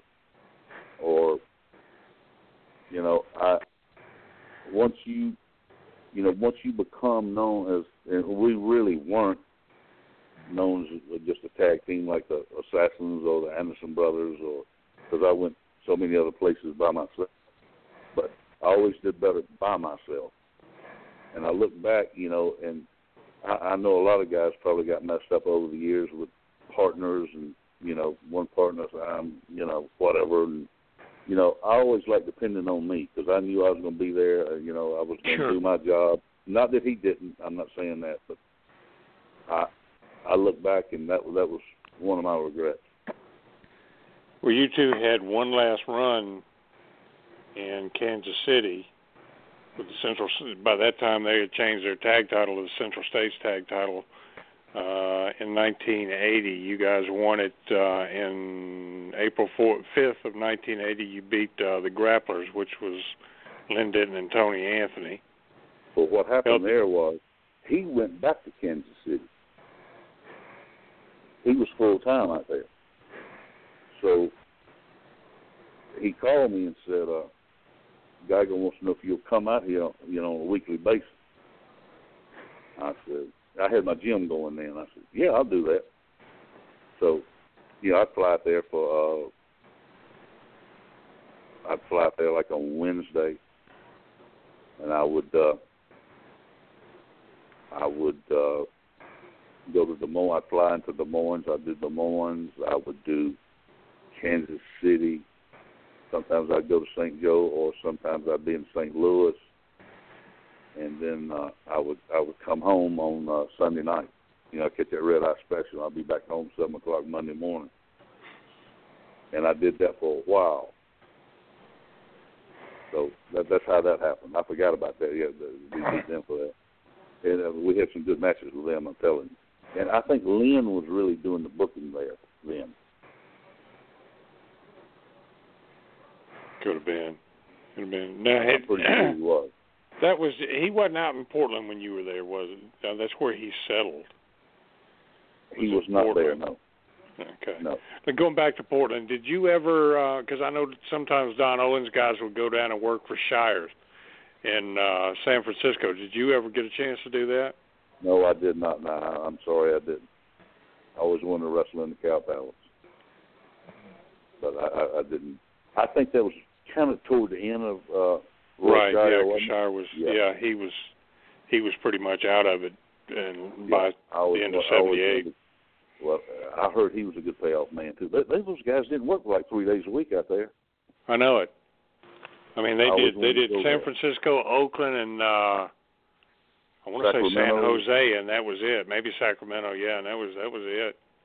Yeah, they didn't do much, but God, they said that man paid. But it was like Hawaii. I mean, guys would want to, of course, most of Hawaii, they had their local guys there. Sam Steamboat, kind of settled in back there, and they had, Ed Francis's kids, but most of the guys that were working there were either on their way to or from Japan, and they only worked 1 week, 1 day a week there in Japan, in Hawaii. I know one of the Kozaks loved it there. He liked surfing.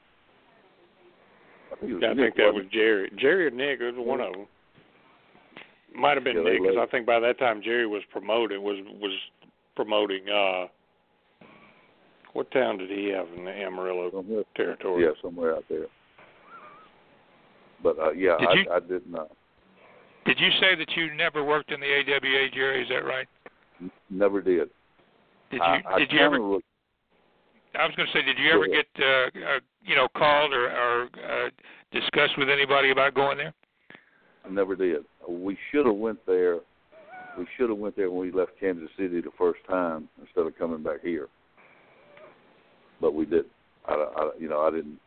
I really didn't know anybody up there. I mean, I knew some of the guys, but I didn't know them.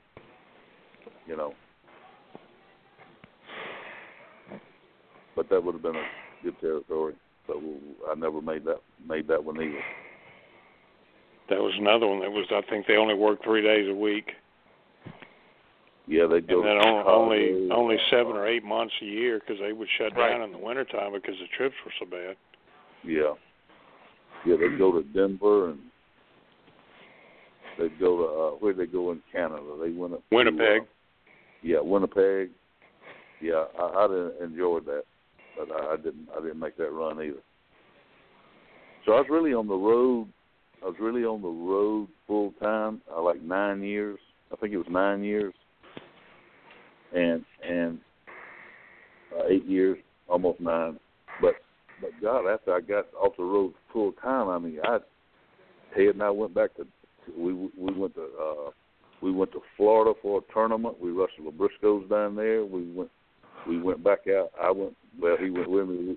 Gary Hart wanted us to come to Dallas. There was a tournament out there. We flew out there to that. And then I worked for Ole, and when Ole was running, I was working 5 nights a week.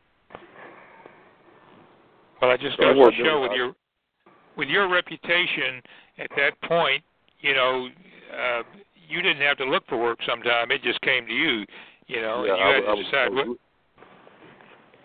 had to decide whether to turn it down or not. Yeah.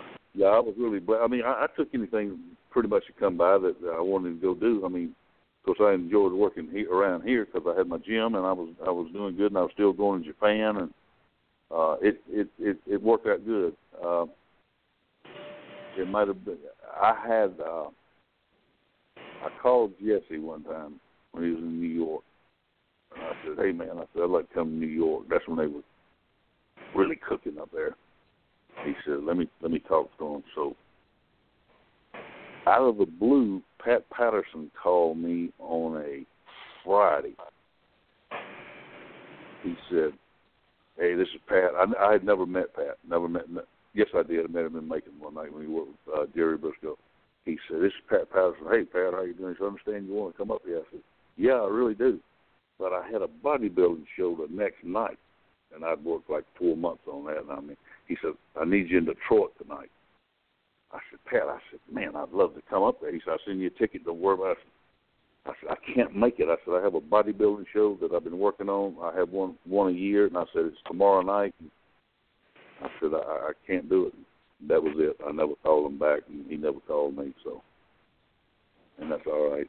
In that same time frame, you're talking about going and doing things. You would go. You mentioned Detroit. You'd go up there and work for Farhead too. I forgot about that. I was going up there. I don't blame you for forgetting about that because you probably didn't get paid. I always got paid. He paid the plane ticket and all. So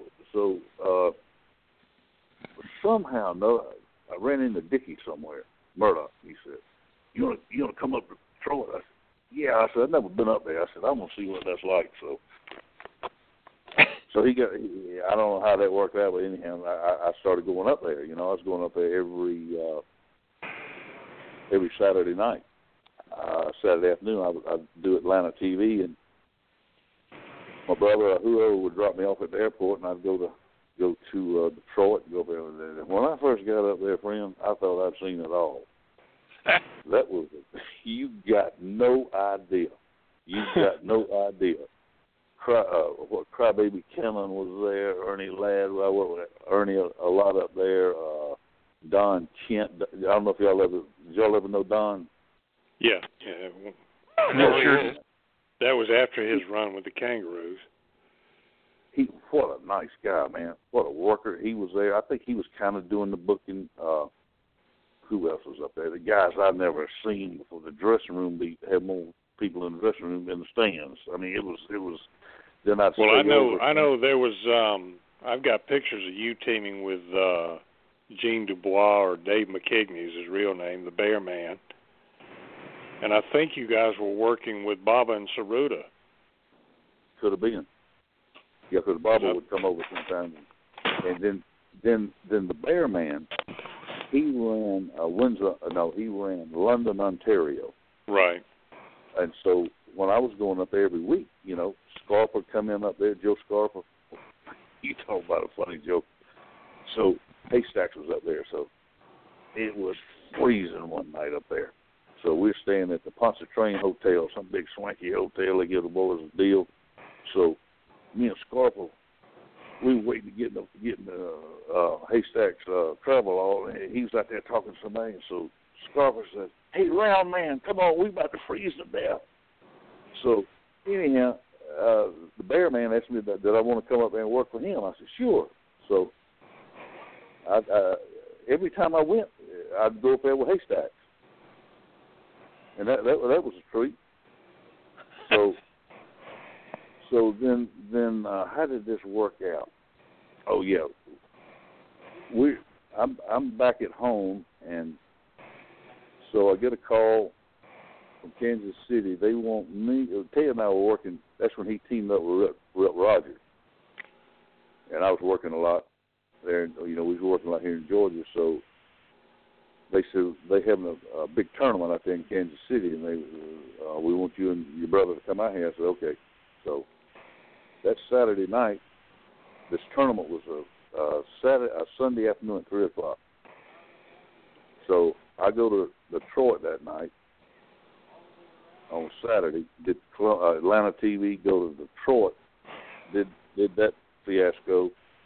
Then I get up the next morning at 4:30, catch a plane from Detroit to Chicago to Kansas City.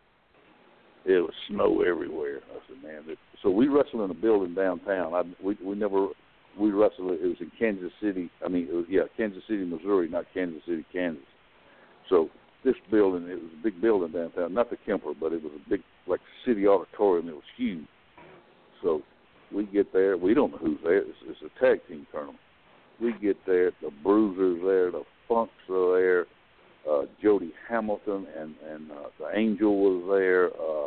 Murdoch and Rhodes was there. We were there. Did I say Brody and Ladd was there? I mean, everybody was there. So we wrestled. We wound up wrestling 3 times that day. So we wrestled. I don't know who we wrestled. And the final 4 guys went up. Me, it was my brother and I, and Brody and Ernie Ladd.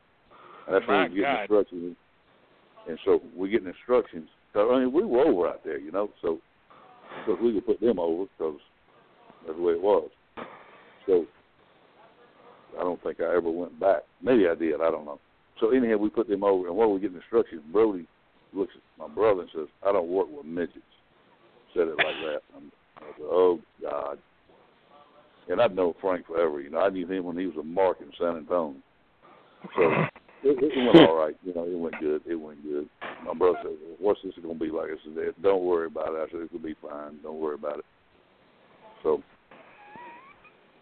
that was kind of what I did, you know, and I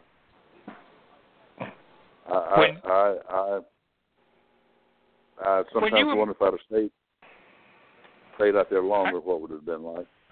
You had a great career, Jerry. There's no doubt about it. I mean, you think about it. There's journeyman guys that worked 20, 25 years, that probably had a lot of talent. And we've talked about the fact that being in the right place at the right time and everything else. But the fact that you mentioned being on time and you always did what you were supposed to do and you didn't, you didn't leave somebody hanging. I think that was always good for your reputation. But you were, obviously you were an excellent worker, and that had to do a lot with it.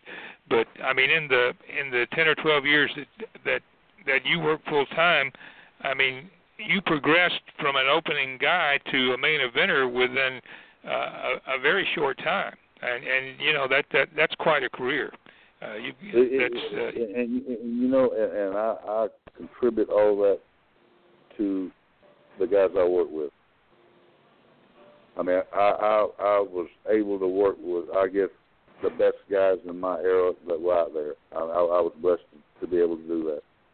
And it's, there were good workers, and then there was what you call great workers, and I got to work with, a little bit of everybody, and there was, like Mike said earlier, there were a lot of guys that didn't get the credit that they should have, such as Bull, and one of my favorite guys to wrestle was Carl Cox and Murdoch. I love working with them. Carl Cox was, you could trust him with your life in that ring. You could trust him with your life. So, and Dickie was the same way, Dickie Murdoch. So, and of course, your last hurrah pretty much was, and you were, like I said, you were already in semi-retirement, is when you and Ronnie Garvin beat the Road Warriors for the national tag team title, and then lost them to Ted and Rip Rogers. But, I contribute all of my success. What I consider was the success for me was the talent that I was blessed to be able to work with. It was, and we're just looking at the list that I made. I mean, look at all the guys that, you work with a lot of veteran guys like, again, that are lost to the time that people don't even know who they are now. Terry Martin was one of the Cormier brothers. Let me tell you the matches. The best tag team match we ever had, where we worked with him, it was Tommy and Terry Martin. That's what they had in Kansas City. We went an hour with them, and the guys stayed and watched.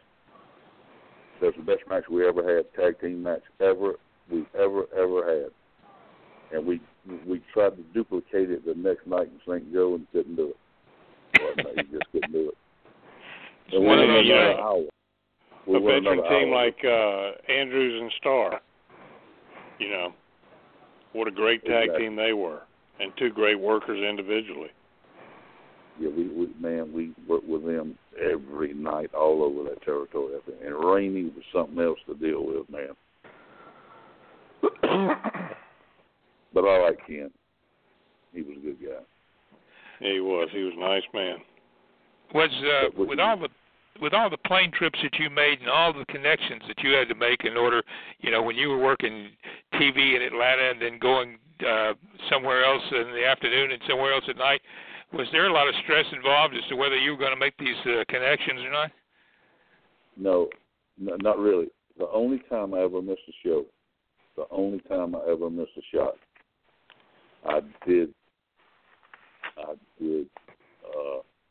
St. Louis on a Friday night.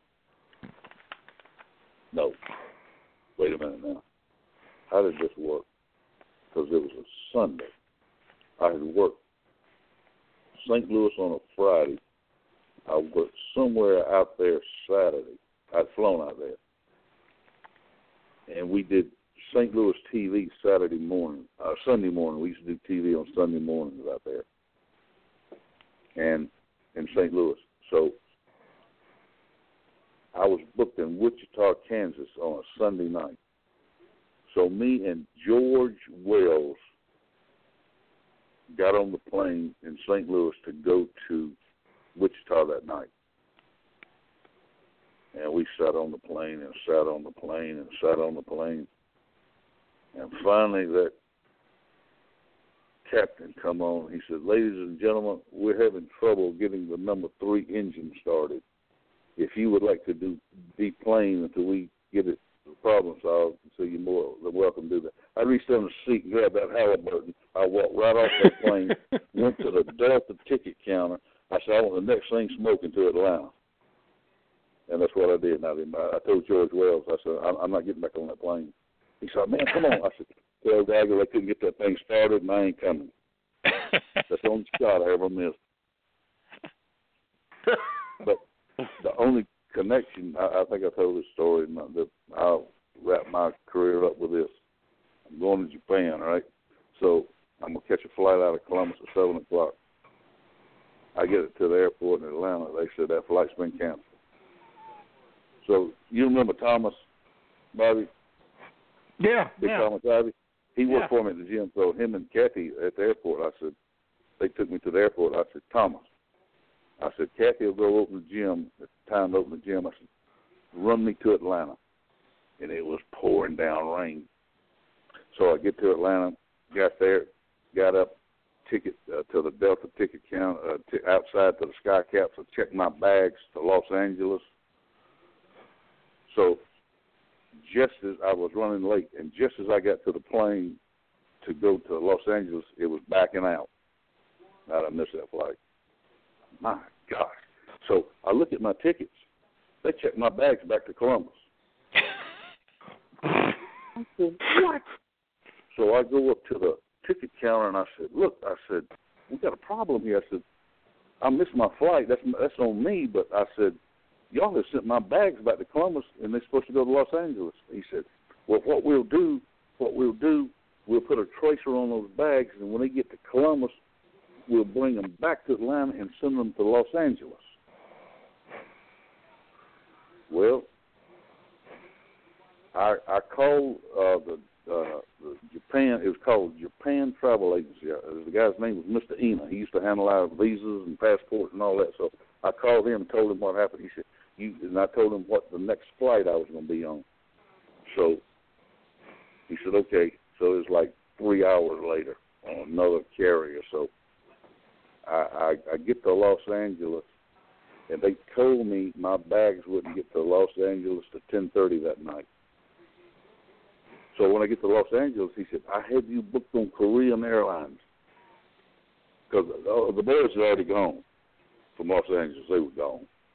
They was already on their way to Tokyo. So I told Miss Dean, I said, "I'm not leaving this country without my bags." I had a carry-on Halliburton. Now I had just, like my shaving stuff and deodorant and all, toothbrushes, but all my gear and my clothes for the month was still in Columbus. And I told him, I said, I'm not leaving this country to let my bags get here." He said, "Okay." So he put me up in a hotel right there at the airport. So I went back over at 10:30 that night, and sure enough, my bags come off that plane. They was down there on that carousel, and I got my bags and went back to the hotel. He's done booked me on the next Japan Airlines flight to the next morning to Tokyo. We get there. He picked me up at the hotel. We walk in. He said, "Plane's full." I said, "Oh, my gosh." So he said, "Just a moment." He went behind the counter. He went out of sight. He come back, and he's holding the ticket up. He said, "I got you on that plane." They bumped somebody.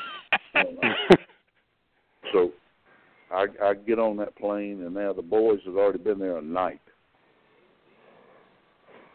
and most of the day, right? So time I get to Tokyo, he's already called Tokyo and told them when I'm going to get there. So Yoshi, that was Ricky Dozan, one of his sons, he picked me up at the airport. It's a long way from Narita Airport, downtown Tokyo. I mean, it's like an hour and a half. So we get there to the hotel. The boys are getting on the bus to go to the matches.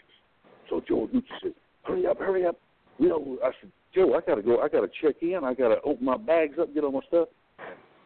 I've been on that plane for 12 hours. I go up there and throw on my 7 bag and go straight to the matches and wrestle. That was the worst connection thing that ever happened to me. That was a nightmare. Well, at least you got your bags. I got my bags. I wasn't leaving them without them. Because how would I know would have picked them Sure. up and put them on a flight to Tokyo. I told Mr. Enos I ain't leaving here without them.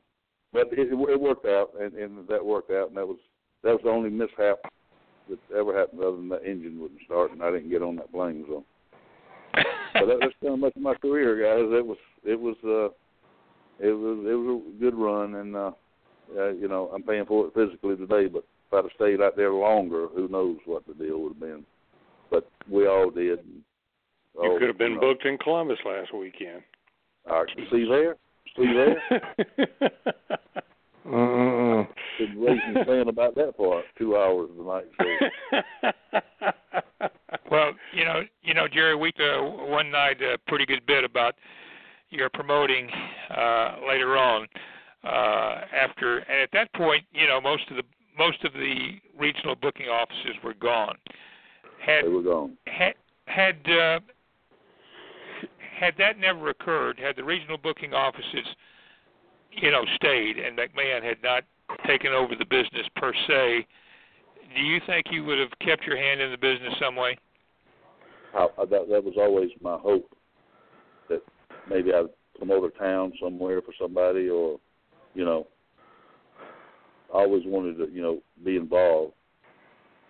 But that me doing that promotion, that was a horrible mistake. I did try it, and lost a ton of money, had a beautiful place, but after a while I said, it's over. It's over, and it was over. No, I know Bob Armstrong walked in that building. When Dusty walked in, he said, "Man, I don't believe this place." I said, "Man, it took me 2 years to do it. You see what I did." But, it was, we had a TV there for a while, but it got too expensive, and it was, the guys that you'd bring in, they thought they were superstars, and they didn't know what a Broadway was, and I'm going, what am I doing? We had some good talent, we had some great matches, and, great matches, but it was done. It was done. And, I think that guy that went to Columbus found out it's done. Oh, it's well baked down there. It's it's way past done, I think. With what we've talked about that show, the other one where the guy ended up writing checks. But let's think about it. I mean, really and truly, were these guys ever really involved in the business? I doubt very seriously they were. I mean, to think that they could, at this point, I mean, you tried it 10, 12 years ago, and to think these guys could try to do something like that now, it's they're not working on all their brain cells there, really. Well, Bobby Simmons said it early on in this show we're doing tonight. If he had all the money that you could spend, he wouldn't spend a dime on it, because, I'm sure all of us heard, nobody will ever kill this business, it'll never die. I'm sure y'all heard that. Sure. It'll never die. You just couldn't see how it could possibly happen. And we drank the Kool-Aid. We believed it too. We drank it until it was all gone. And yep. And you worked in a facet of it that I never did in an office, and saw the mechanics of that, how it was done, and what it cost to do it, and all. And you saw the money coming in, you saw the money going out, but you saw every aspect of the business. And you, at that time, in the heyday that you were there, you thought there's no way this could ever end. No. Exactly. It was impossible. And as far as you, Jay, you was involved, and you was in front of all those 16,000 people at the Omni. You was here at the auditorium. You saw it all. I'm sure you might have thought that at one time. This will go on forever. Well, yeah. I mean, just think about it. I mean, those people had been coming and had at the City Auditorium. I think the Omni happening hurt the City Auditorium from the standpoint of the hardcores that went every Friday night. But you see those people there every Friday night, And, you know, there was no indication from those folks, they'd been coming for years, that there was going to be any change in that, you know. It's just they like came the back. gentleman Bobby. It's just like the gentleman Bobby ran into when he had his eye done. I mean, he enjoyed it. He loved it, you know. And right. we not just me, we all of us, like everybody that came through Georgia or any other territory. We had loyal fans. We entertained people. We made people happy. We gave them something to look forward to for the next week, and it was like this thing is like magic. But you know, yep. I look at everything like my gym. My gym was just I have people send me messages. You know, they'll remember that forever. It was a special place. It was a great place. Kids started there when they was 18 years old, and they was in their 30s when I left. You know, they stayed till they was 35 or whatever, how old they were. And it was, but everything is for a season. Everything's for a season. Yep. Sure. Just think, Jerry, if McMahon hadn't happened, you could have been the promoter in Pavo, Georgia by now. I could be. Well, that's where my great grandmother was from. I'd have been happy with Pavo. Well, you know, kayfabe was probably the final, you know, blowing kayfabe, doing away with that McMahon did was probably the, you know, the final blow. But it was, and then when he did expose all that, you know, I'm thinking, you know, we worked so hard, all of us, no matter what phase of it you were in. We all worked hard. We worked hard. We loved what we did, enjoyed what we did. I think when we were in it, you took it for granted. But I look back, I was blessed to have been able to have done it. I had the athletic ability, and you know, just like everybody else. But I just never thought it would happen.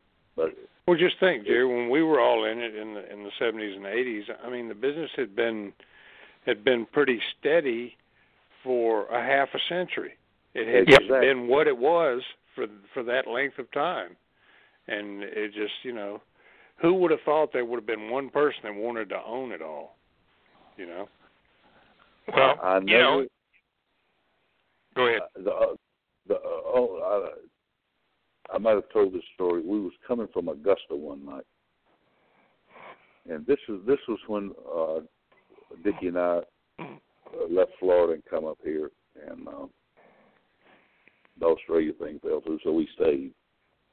And it was Dickie and myself and Buddy Cope and somebody else in the car. And Dickie and Cope got to talking. Now this is like 71, whenever I first got here. 72, 71, whenever it was. We're coming from Augusta to Savannah on a Monday night. And they said, you know, one day, I thought this was the most far-fetched thing I'd ever heard. I don't know why they were talking about it. I hadn't been in business that long, but I remember this conversation. They said, you know, one day it'll be where we'll be in Miami one night, Chicago the next night, San Francisco the next night, Denver the next night. I'm thinking, what are they talking about? They had no idea themselves. Mm-hmm. They were talking it. They were actually talking it back then. So, you know, Eddie Ironhorn tried it. You know, you can't. Back then you couldn't buck these territories. I don't know how much money you had. You couldn't buck them. But what he did, you got to give him his due. He knew what he was doing. He took every star out of every territory, and that was the end of it. Yep. He told them all because Orndorff told me himself in Columbus, Georgia. That's one of the nights. I think that's the only time I ever worked for New York. That was in Columbus, Georgia. I went down there. Ricky Hunter come out of the gym and said, Strongbow wants to see you. The chief wants to see you tonight. I said, okay. So I went down there. He said, go get your stuff. I said, I didn't come down here to work. Go get your stuff. So I went and got my stuff.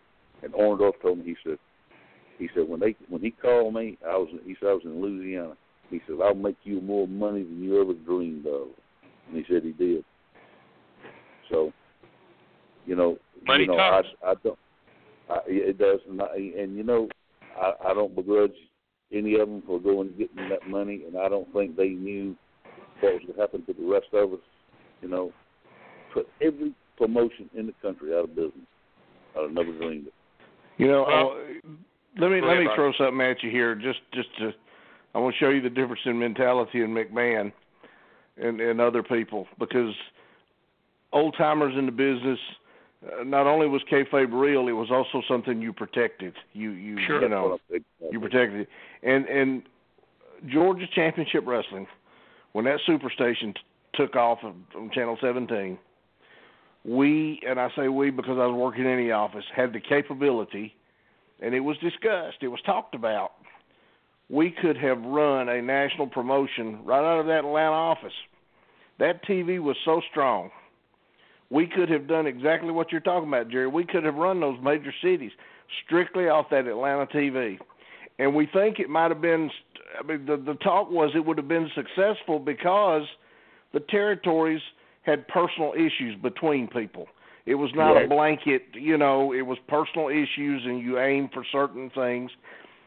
But, you know, Barnett wouldn't do it because he said, I will not promote against another promoter.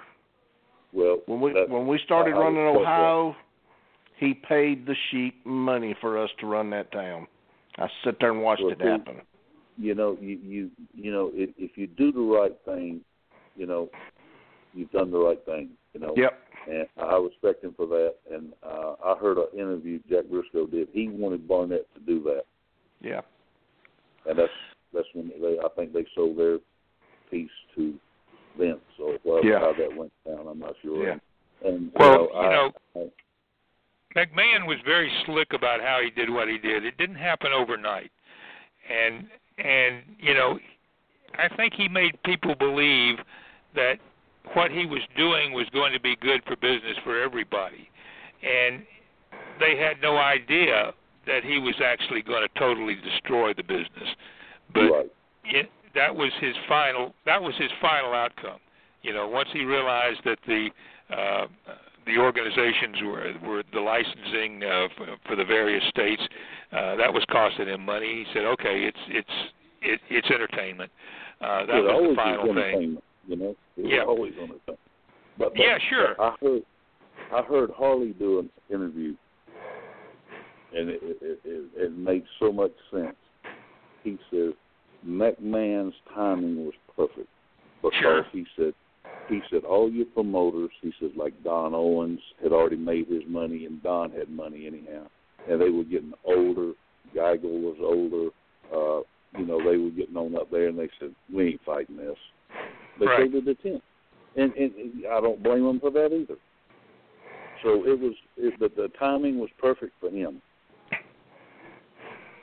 And, you know, he may think so, but he's not going to live forever. And exactly. Who knows what it'll be like? You know, we won't care, and the older fans of today won't care, but who knows what it'll be like 15, 20 years from now. They'll still be booking Brock and Goldberg. But the statement I made earlier, everything's for a season for him too. That's right. Yep. But if I'd have made the money he made before I'd lose $1 in it, I'd fold up my tent and say, I'm done. Sure. I would lose a quarter. That's me. You know, at my age now. But guys, I know we're getting close. McMahon banked on that. Yep. I know we're getting close to the end. I stayed late because I was on vacation this week and appreciate it, Jerry. No. Main thing is you doing this thing for me and listening to my tales and everything I said was straight up. And well, the main thing is you be careful down there, and if we're gonna need it. Had a great show, Jerry. We enjoyed it. If you and Kathy need somewhere to go, give me a call. I'll make room for you. We got extra bedrooms up here. Come on, brother, if you need to. I know. Absolutely. I appreciate that, guys. But we go ride it out. All right, guys. Well, we'll get together next week and we'll do it again. All right. Good night, guys. Good night, guys. Thank you. We thank you for listening to this broadcast, a production brought to you by the GWH Radio Network. Stay tuned to GeorgiaWrestlingHistory.com for the latest information on upcoming events and more. As always, we thank you for your continued support.